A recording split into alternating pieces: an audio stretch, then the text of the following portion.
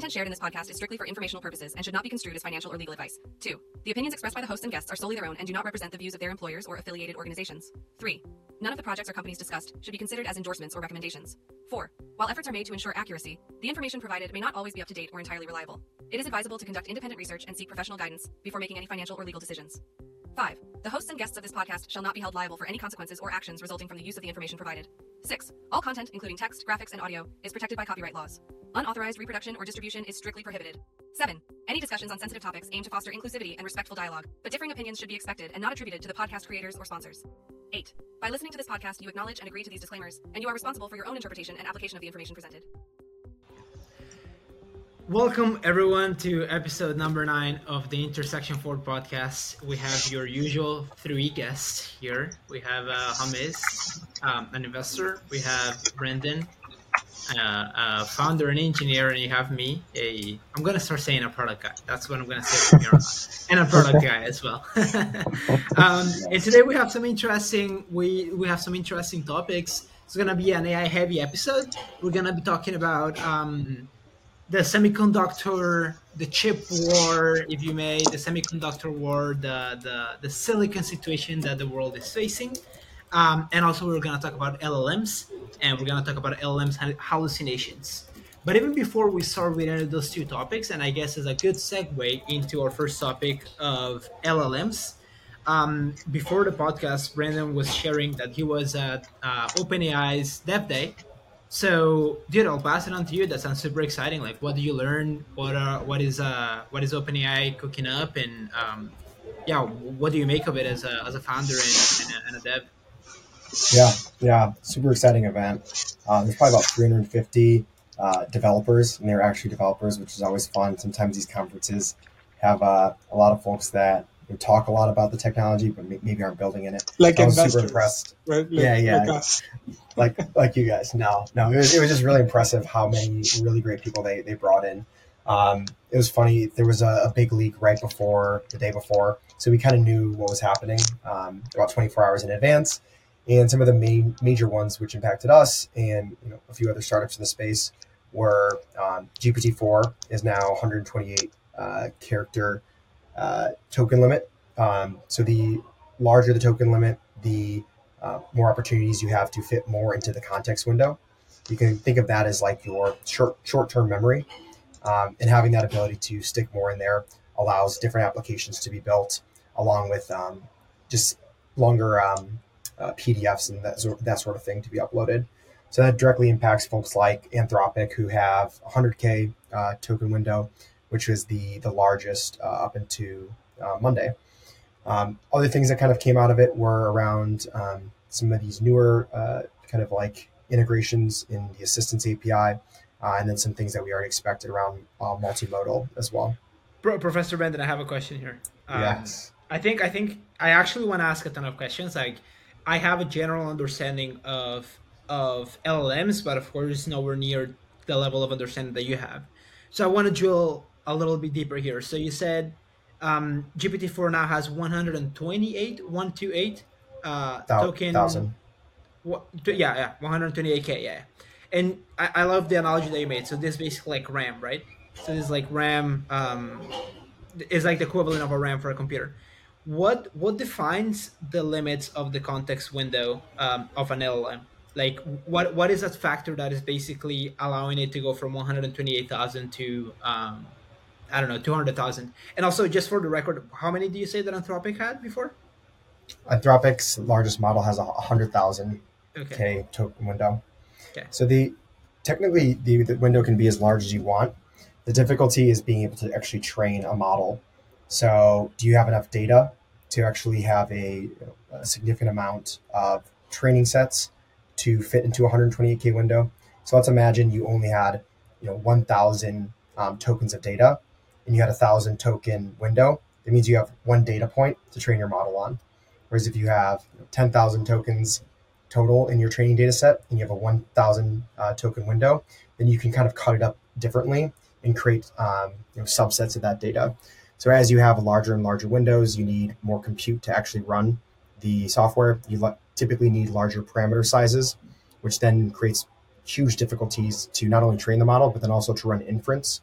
So the chipsets, the GPU shortage are all going to be related to, can they even train and then run inference at production time, these types of applications. So Okay. other than that KPI, like what other KPIs are people striving for? So that's one of the hardest things is there's not great metrics to date. So it's hard to know, what does good look like. And there's like an intuitive sense that people can feel like, oh, did it respond in a way that makes sense to me? So the kind of the state of the art really is actually using LLMs to evaluate other LLMs. So once you get to the upper echelon, it's hard to evaluate the best ones because they're already better than humans in many ways. And there's not a better LLM to see if it correctly did what your expectation is. That's kind of leads into the downside, which is hallucinations, because we don't have a clear indication of like accuracy and F1 scores. So precision and recall. How do you evaluate these? And I think the terminology that people started to use is when the output is not as you expect. They call it a hallucination. Can't say that word right now. But my thought on that is typically it's a problem with like a lot of the prompt engineering and the data that you're providing to the system. But there are some occurrences where it's going to veer off the path, and the reasons for why that is. I have a few follow up questions here. So I really love the analogy of the context window being equivalent to the remote access memory of the LLM. What would you say here that is the CPU equivalent of the LLM, if any? Or do you think the analogy doesn't hold anymore? The CPU, the actual like compute itself, is the weights of the actual model. Yeah. Okay, and is And what there about the like permanent storage? Is there permanent storage? No, there's not yet. So all the knowledge is baked into the compute, into the weights, with the exception of this context window. You can almost think of that as the RAM, like you do actually have access to it. And then there's a pseudo cold storage opportunity, which you can think of like your SSD, your hard drive, is called RAG, Retrieval Augmented Generation, where you effectively have a large corpus of data and you are looking at your question or your request from the user and then trying to find, hey, out of all the documents we have in a database in cold storage, let's grab a couple of those and throw them into RAM. So that way at inference time, at the time of generation, you can reference some of them. But the difficulty is, the actual search space of some of these document stores gets very large. So there's a ton of, I think people are referring to them as like hacky solutions around RAG, but that's the kind of first in class way to have a large corpus of data that isn't built at training time. so the corpus of data or the knowledge of the LLM is basically just baked into the weights at the moment that you train it, and ways Yeah, around it basically is like through RAG, which is remote access. generation. What is generation again? Okay. Yeah. And another interesting update from the conference is because they've released a newer model, they've trained it on data up into April 2023. So instead of having to rag a bunch of data from the last release date to the new release date, that is now knowledge that the system has. So it knows about events that have happened between now and or prior to April 2023, whereas historically you've had to like inject more information. But there's a ton of other techniques to kind of get around this. Like for example, if you give a LLM access to a tool, which is the internet, you can tell it, hey, if something that we're asking you may be recent and you don't have access to that, you have the ability to go and do the research yourself. So the same way you give it a RAG tool, which can like jump into your database and pull in information, you can also give it searching and browsing capabilities. And this is where we kind of start touching on, part two of the OpenAI Dev Day, which is assistance, which is basically the process in which you're building not only the knowledge graph, or excuse me, the knowledge store, so the RAG tool, but also what capabilities does it have through APIs, search, browsing, and code interpreter is kind of the one that people are more familiar with today, which is a ability to run Python in a remote environment to answer more complex questions, which aren't answerable via just writing down a text response. How are the weights quantified? So what is the quantification of weights? Like how many weights it has, or what is the quantification there? Yeah, do you call it Yeah, weights because they're numerical, or weights is something completely different? Weights of the parameters of each. Yeah. yeah. You think of like parameters as a bunch of knobs, and the weights are just like how you turn all the knobs. And when you train an LLM, you basically have a massive amount of parameters. Let's call it like a 100 billion. And then the training exercise just pushes data through it, turning all the knobs until it finds the configuration of all the knobs that answers as many questions as possible from the training data set. So when we say like the data's in the weights, it's because all that configuration correctly gets you from point A, which is a question, to point B, which is an answer, kind of like traversing through all of the parameters. If is each parameter at the first layer of the LLM. Sorry, does each parameter have one weight attached to it? Or so basically, if you tell me the LLM has 100 billion parameters, it has 100 billion LLMs basically. So if you were to quantify the CPU of an LLM, you're basically saying it's 100 billion parameters or 100 billion weights. It's almost like a transistor. Like the Okay, parameters are that's like, exactly the point that I wanted to make. Okay, go ahead. yep. No, that's exactly it. So It's a transistor. what I wanted to get to here is, has there been anybody or any reputable analogies to Moore's law yet in this space? So, refresher, Moore's law was a law or a prediction, I guess, coined by Gordon Moore, co-founder of Intel, that basically said that with every few years, the number of transistors in a chip was going to double. And based on that, the compute power that was going to be available to everybody was going to continue to grow exponentially, and that allowed Gordon Moore to predict in the late 50s or 60s things like the freaking phone, or things like a personal computer in your pocket that would have been freaking inconceivable back then.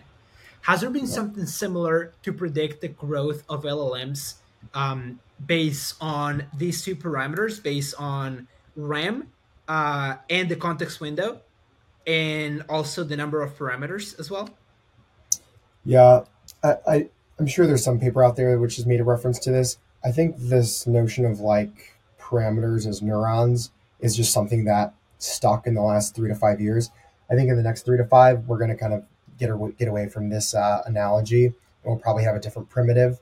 And the reason I say that is because if you think about how smart humans are, we did that with a 1/1 millionth of the amount of data that was pushed through these LLMs. So if you kind of match our level of intelligence based off of how much data we've taken in as training data, it doesn't make sense, I think, to directly replicate this as a transistor, as a neuron, as a parameter or a weight. I think it's like it's a healthy analogy for today, but I wouldn't extend it too farther into the future, because otherwise people are going to say, imagine a billion parameter model. I don't think there's going to be a billion parameter model. I think the idea of parameters is going to go away to a different primitive, and then it'll kind of shrink down to a new way we think about quantifying the value of parameters. And we're seeing the same thing actually in transistors. Like, it was helpful to think about nanometer technology for the longest time. We're now at the point where nanometers are so small. I think 3 nanometers is the latest one, that it doesn't make actually that much help for us to think about going smaller, because now we're in like a quantum space and we just actually can't run these in the same way. So now we care more about L2, L3 caches, multi system interoperability. So you have two different GPUs. What is the like interconnect bandwidth, which is completely separate from like any one transistor's like size. So I think it's a helpful exercise today, but we're going to think of a new primitive here pretty shortly, and that'll be the new way we What do quantify you it. think that may be? Because like the idea, like all of these parameters or quantifications are just a way to measure the growth or improvement of a technology over time. What do you think that becomes? And And I this know is I'm like the asking you to holy predict the grail. future Yeah. here, but like any thoughts here? Like, how do you quantify the continued improvement of a, like, anything regarding precision or something like that? Or I don't know. All I know is the models are going to get bigger and then they're going to get smaller, because we're going to stuff more and more data into these things. and we're going to have more and more like larger and larger context windows. But the result of that is the inference is going to cost more and more to actually run these systems. So there'll be a peak of like capabilities, and then everyone's going to want to make the models smaller, more compact. There's pruning you can do. There's tons of techniques to go from 16-bit to 4-bit level quantization. So these are all like very technical terms in the industry to effectively go from these like broad base models into these fine-tuned models for specific applications. So that specific application might be much stronger at that specific use case as well. So again, that's that's an interesting point, right? Because large language models, the consumer application of them, I'm sure is massive. But for the vast majority of use cases, especially the use cases that you can charge a lot of money for, you need a very fine-tuned model. You don't need a large language model that can answer questions about information on Reddit, right? Like it needs to answer questions about, the law in the U.S. or the technical requirements of a manufacturing facility. And so I think that uh, charging $20 a month for a consumer facing application. Now, how much would somebody pay if it got smarter? Like maybe $30 a month, $100 a month, but there's a limit to what value a consumer can get from an experience like this. But in businesses, businesses will shell out millions of dollars for a very fine tuned application. So I think that we're proving this out in the consumer space, but really where the money is going to be made, building an AI business is going to be on very specialized applications. yeah, yeah. And the capability is only one axis that we're going to measure this by. Another is going to be speed. How fast can you run this at inference? Because imagine if there's like nanosecond level inference capabilities, you could do that real time on a headset on larger image data. So I don't think we've really cracked into these layers of like the transformer GPT style modeling approaches. And then the last thing I'll say is, we think a lot about text because it's very easy for us to intuit. But one area that I'm like super excited about is like time series. So we have a good friend who runs a time series forecasting company who trained a GPT model to do time series related functions. So the same primitive that you have text, audio, video, you have these other domains that you can train bespoke models on top of that allow it to do similar levels of prediction, but in a domain that you just maybe struggle to actually see the value in. Give me No, an example of a value. time series, like the stock market, that's a time series, right? And if somebody can predict that, like tons of value there. That's immediately what I was thinking when you're talking about time series, because we actually have tried to internal experiments. We're not a quant shop, but we've been playing around internally with some of the Facebook profit models to try and predict time series. So I'd love to speak to this person because in our world, everything is a time series. Yep. Yeah. Yeah. It's wild. Like the use case that I kind of explained to help people rationalize it is, imagine if you have like a time series of your business's sales and you asked an LLM, or in this case, it would be a mixture model. What happens if next Thursday I do this in my business, and you see a complete new prediction get made? And then you upload a photo and say, we're going to do a post online. What's that going to do to my business? And you can see a new kind of line get drawn. So like these multimodal text to image, you almost have like text plus time series to time series output, that sort of thing as well. Yeah. Very interesting. So let's talk about that's a lot of the promise, interesting stuff about LLMs and overall the technology. What about some of the challenges? So one of the big challenges that people hear about, and I think it really is kind of like a catch-all term when people don't get the response that they want to get or expect or something like that from an LLM. But help us understand what a hallucination is, why it happens, and what maybe are solutions. Yeah. So at a most fundamental level, the reason they happen is because of the data they're trained on. So if you were to take all the data on the internet and train one of these models, there'd be very well written Wikipedia articles. There'd be very fictitious essays that are not factually correct about mystical beings doing random things. There's comment threads. There's just the entire internet of data. And they actually don't train on the entire internet, but a large corpus of the internet is trained on it. So if you imagine any kind of like subsection of that doesn't include truthful information at all times. And because you don't always want truthful answers, you might say, hey, we want to talk about a fictitious child story in Shakespeare, play in this futuristic world, and that's a completely fictitious made up thing. So the difficulty is actually what we call like guidance, guiding the model to do what you expect and what you want. In many occurrences, what people call a hallucination is actually just poorly guided or a misinterpretation of the system. So I think that's how I think of like that specific scenario is, these models aren't perfect, and actually understanding what you want. I think that's what people struggle with a bit more.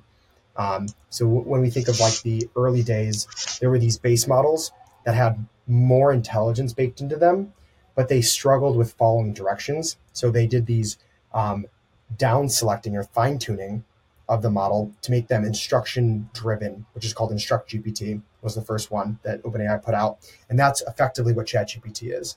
It's actually not the base model. The base model was quite hard to use because you had to tell it so many things about how you want it to act with you and respond in the correct fashion, because the way that you interact with ChatGPT is not how the entire internet's corpus is laid out. So I think majority of the issues stem from how do you guarantee the interaction is as expected from both sides. Have you guys actually had any issues when you've tried any AI products, and how has that Yeah, felt to you guys? yeah, absolutely. And obviously, like I'm not engineering the prompts. Like I'm not paying attention to how best to explain the problem to it. I'm explaining the problem the way I would explain it to a person, a colleague, or something like that. And even though there's a layer like you're describing between the base model and me, that layer is obviously not perfect at understanding what I'm saying. So I've had, you know, just totally wrong information, like facts that it spit out, like totally wrong. I've had it say like things that I never said, and I'm asking it to summarize, and it's summarizing something like it almost felt like it was somebody else's text that it was summarizing, and I felt like for a second it had jumbled up, two people's, chats. It felt really weird. But for the most, so since that experience, I've been double checking and triple checking whatever it tells me, especially if it's part of like an email or something I'm posting. So I've started to doubt it quite a bit actually since those experiences. Brendan, what do you think it's missing in this market, like in the Gen AI LLM market? Like, it's been a year. It's gonna be a year now soon of ChatGPT launching, right? Yeah. And there was so much excitement around this in January of this year, and right after the launch, and there's still a lot of excitement about this, but of course, like, the market has calmed down. We saw Nvidia's and Intel's stock go to the moon, and like a lot of volatility in the markets in response to ChatGPT and so on. But granted, if you go and look back, the personal computer revolution or the internet revolution didn't happen in a year. But what do you think is missing to like build that killer use case for consumer products, particularly, not just for business to business applications, but like what's missing to build the Intel of this revolution, or the Google of this revolution, or the Facebook of this revolution? Yeah, I think it's agents. Um, Hands down, everyone at the conference is like building it, has already built it, or is planning to build it. And all that is an LLM connected to the data that matters about you, and also has access to take action on your behalf when you want. And if you're able to do that, you've unlocked an entire market. And yeah, I think we were still like scratching the surface of its ability to actually act as like a pseudo human in many like knowledge work applications, or even personal applications outside of the work environment. Yeah. I think that's the Scary GPTs stuff. or like the area that most people have like referred to this as coming out of the conference, and that's like the App Store equivalent is what people are referring to it as. So I think that's going to An produce like a agent bunch of interesting. marketplace, basically. Yep. And the agents are use case specific. Do the companies develop them themselves? Is an agent just kind of a program that knows how to speak to the LLM really well and then Yeah. pass on instructions? Like, what is it? Yeah. All of those things, because like all of the hallucinations that you guys are having is probably mostly because of like prompting and then just making sure like it's correctly tuned for like the use case, and then telling it time and time again, hey, you're a travel agent, this is what travel agents do, this is what travel agents do, the same way that you learn and kind of pick up those skills. These systems are quite quickly. So I think that that's going to be the biggest one. But again, this is so new that someone might come out of nowhere with something else. Net So is new. it like a app? So is it going to be an explosion like the App Store, right, where 10,000 different developers jump on it and try to create network effects around their agent? Or do you think one company can produce a bunch of agents? Like, who do you think wins here? Somebody who's super specialized or somebody who has distribution? Like, does Facebook win with a bunch of agents, or do small companies win that are super specialized in the agent they build? Yeah, and a piggyback to that question is like, who? It seems like the agents are the apps. Who is the app store? Is it just a base model, and is the base model the winner? I'll answer those in the kind of like in one at a time. So the analogy that helps for this one is like what the App Store did for social media. There was an acceleration of a ton of social media to begin with. Facebook basically like crushed when the App Store came out. However, TikTok is only possible because of the App Store. So there's and now TikTok is doing phenomenal. So I think depending on what time scale you think about this as, the distribution already held by these organizations will like accelerate them. But there will be like the TikTok of agents that just wasn't possible beforehand. So there, I think both startups and enterprises with distribution are going to win, just in different ways, and maybe not in the same order. So I think that's going to happen. And on the base model side, this is the interesting part, because the App Store is tied to Android and Apple. Like obviously, like the gatekeeper in those cases are the app stores. There's no gatekeeper anymore. Obviously, there's really great models that people are putting out, OpenAI, Anthropic, but there's super strong models that are open sourced. And then as long as you have access to compute, which more and more people have access to better compute in the form of their laptops, their phones, these models will get better. They will work on edge devices and they will work offline. So that's the crazy part, is you can't keep this in a box anymore. It's already out. Let's talk Sounds sounds about like let's talk about sounds compute like the here. Web3. Yeah, sounds like the Web3 mentality, right? So are we going to start putting AI into Web3 now? Getting out of the control of the app stores. Probably. Yeah. And Yeah, okay, so probably. two questions, Brandon. Here, you said there's no gatekeeper anymore. Who's to say though that like wouldn't the company that controls a given model um wouldn't they just gatekeep their own model? And like I'm trying to understand here, like if I'm OpenAI, I'm trying like from a product strategy, I guess I'm just trying to build out this agent marketplace all to work based on my models that I'm putting out, right?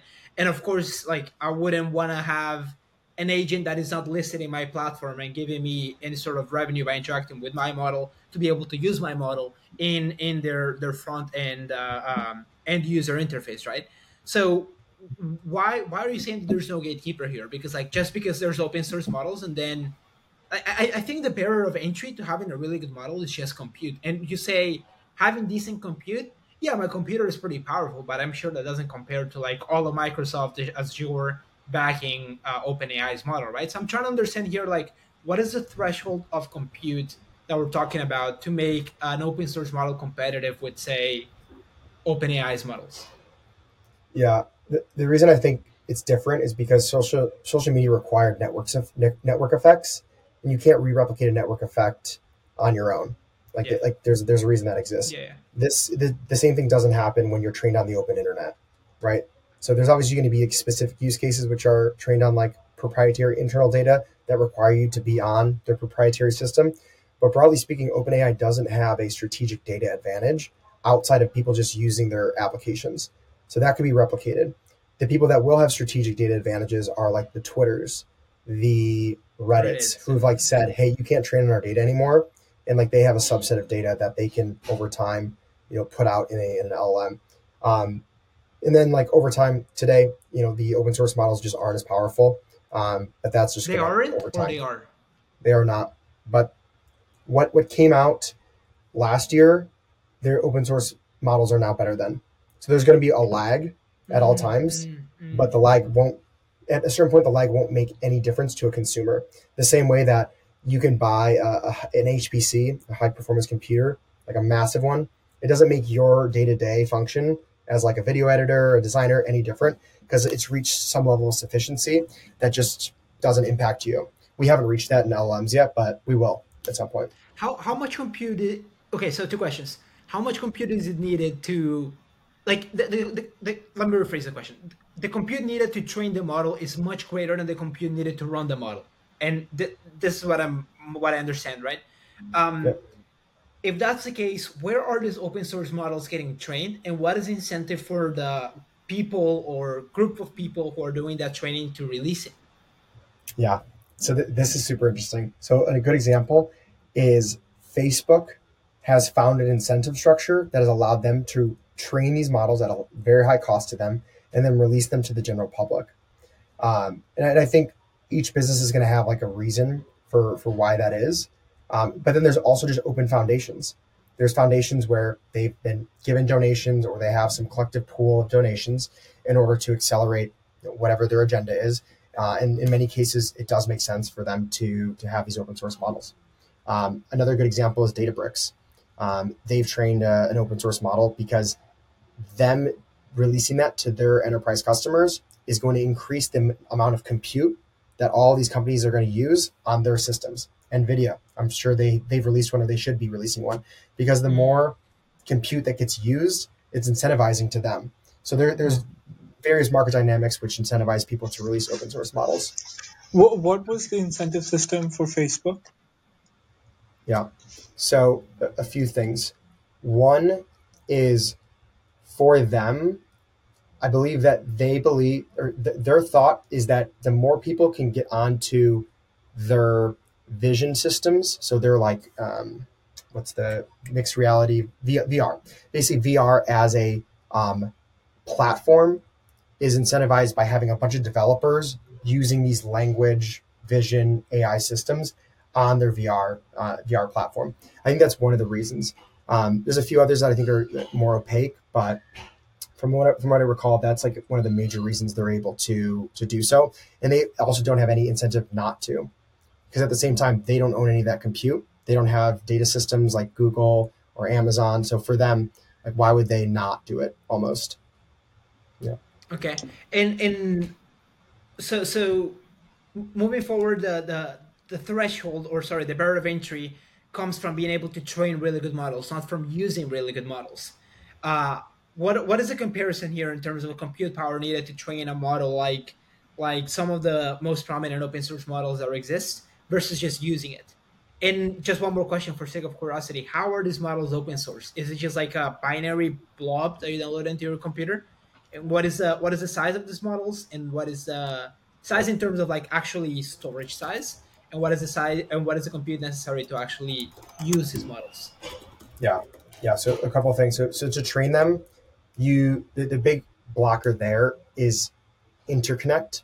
So you can't just run it on one single box. So then typically you have to have a methodology to compile 5,000 NVIDIA A100s in order to train it over the course of 4 weeks, right? And it costing upwards of a couple $1 million, depending on how big the model is and various adjustments you've made over the last couple months to bring that cost down. The open source question. So there's different like levels of open source. Facebook has released the model and the model weights. basically like the architecture and then the weight of all the like the values of the architecture. They didn't release the training code though, or the training data. So there's this kind of balancing act of like you can't recreate their model, but it is open source in one facet. Separate groups, a lot of the the open source like community groups are releasing the data, the actual code to generate and train the model, and the architectures and obviously the weights themselves. So it's very inspectable. And then the last question around compute is that you can take it a million different ways to see benefits in speed. You can run them on CPUs nowadays. There's a bunch of hacks to do that, but majority of them to run efficiently have to be run on GPUs. So we actually, as a company, just bought kind of basically the nicest M3 Pro Max that you can buy, just so in demos we can give a fully offline demo of our application within an environment that has no Wi-Fi to prove to customers that, hey, we can be offline within your environment on premises to run these large language models. So that's like a great example of, the newest M3s are strong enough to actually run the open source models at a, an inference rate that it makes it reasonable. That's so fascinating, man. So cool. So cool. Yeah. James, what are you seeing from the investor side? What are you seeing founders coming to you say, hey, I'm working on this AI startup? Like, do you see the level of granularity that we're discussing here with Brandon? Do you see people like building things on a very specific corner of the AI world in the supply chain of models that is going to be like a killer 5 years from now? Or do you just see like the main use cases of like everybody's and their mother is building a chatbot and a Gmail summarizer and so on? An email Yeah. responder. Yeah, it's very noisy, man. If I'm being honest, there's just so much stuff out there because you not only have the companies that are building now, you also have all the companies that are shifting focus, pivoting, right, into AI. And so there's really just an absolute ton of companies. So when you have a team looking for a problem to solve, or if you have a team that gravitates towards like easy money or easy growth, they just go from trend to trend to trend, right? And so a couple of years ago, these same people were pitching us, blockchain. Now they're pitching us blockchain plus AI, or they're completely pitching AI. And so there's no, like, you can tell within the first 5 minutes whether they've paid the price of being an expert in the field. And that's what we really look for, right? Because if you're just trend hopping and nobody on the team has paid that price to like really have grinded out and painstakingly understood the intricacies of any technology, it doesn't matter, then you're not going to be able to compete with the best, because the best are doing that. So it was actually similar questions. And when we invested in blockchain companies early on as well, it was, why does a blockchain even make sense here? Why can this not be done with a database? And what have you done to painstakingly become the expert in the world on this specific use case or specific technology? And when you ask those two questions, about 95% of companies fail in those two questions. And same question in the AI space, right? And I feel more than 95% of the companies fail on the AI side because of this like tourist mentality and this pivoting mentality that's coming. Because if you started a blockchain company, like, chances were you at least believed in the overall thesis, because it was a very volatile thing. It was also a very divisive thing. So if you told your mom you were starting a blockchain company, like, it was quite divisive. But when you tell your mom you're building an AI company, that's not very divisive. Like, you actually, that's a good thing. So I think the percentage is probably even higher of what I'm seeing. But it did go from very basic wrappers. Like, for example, when the code interpreter was launched, that killed like hundreds of businesses that I was pitched, about 6 months ago or a year ago. because that was just basic functionality, right? And OpenAI built it through. So I've definitely seen the sophistication level go up to get past the first few stages, because they used to just be wrappers that in a couple of months I could see OpenAI like coming up with that feature and then killing this entire segment of businesses. And then agents, just like Brendan is seeing, agents are or fine-tuned solutions um, are the talk of the town, at least for the last 3 months. And so that's one. So find more fine-tuned solutions. Second, that's very interesting to me, is at the intersection of multiple technologies, um, and taking advantage of like the latest tech available, like across the board. So today, blockchain and AI concept was pitched to us. Like that is now very interesting to me, because it's taking the best of those two worlds of technology that's both like ready to use today and actually solve the problem. And you put those two together, you really come up with a interesting, innovative solution. So that's what I'm seeing across the board, and lots to learn for sure. Okay. Yeah. Okay.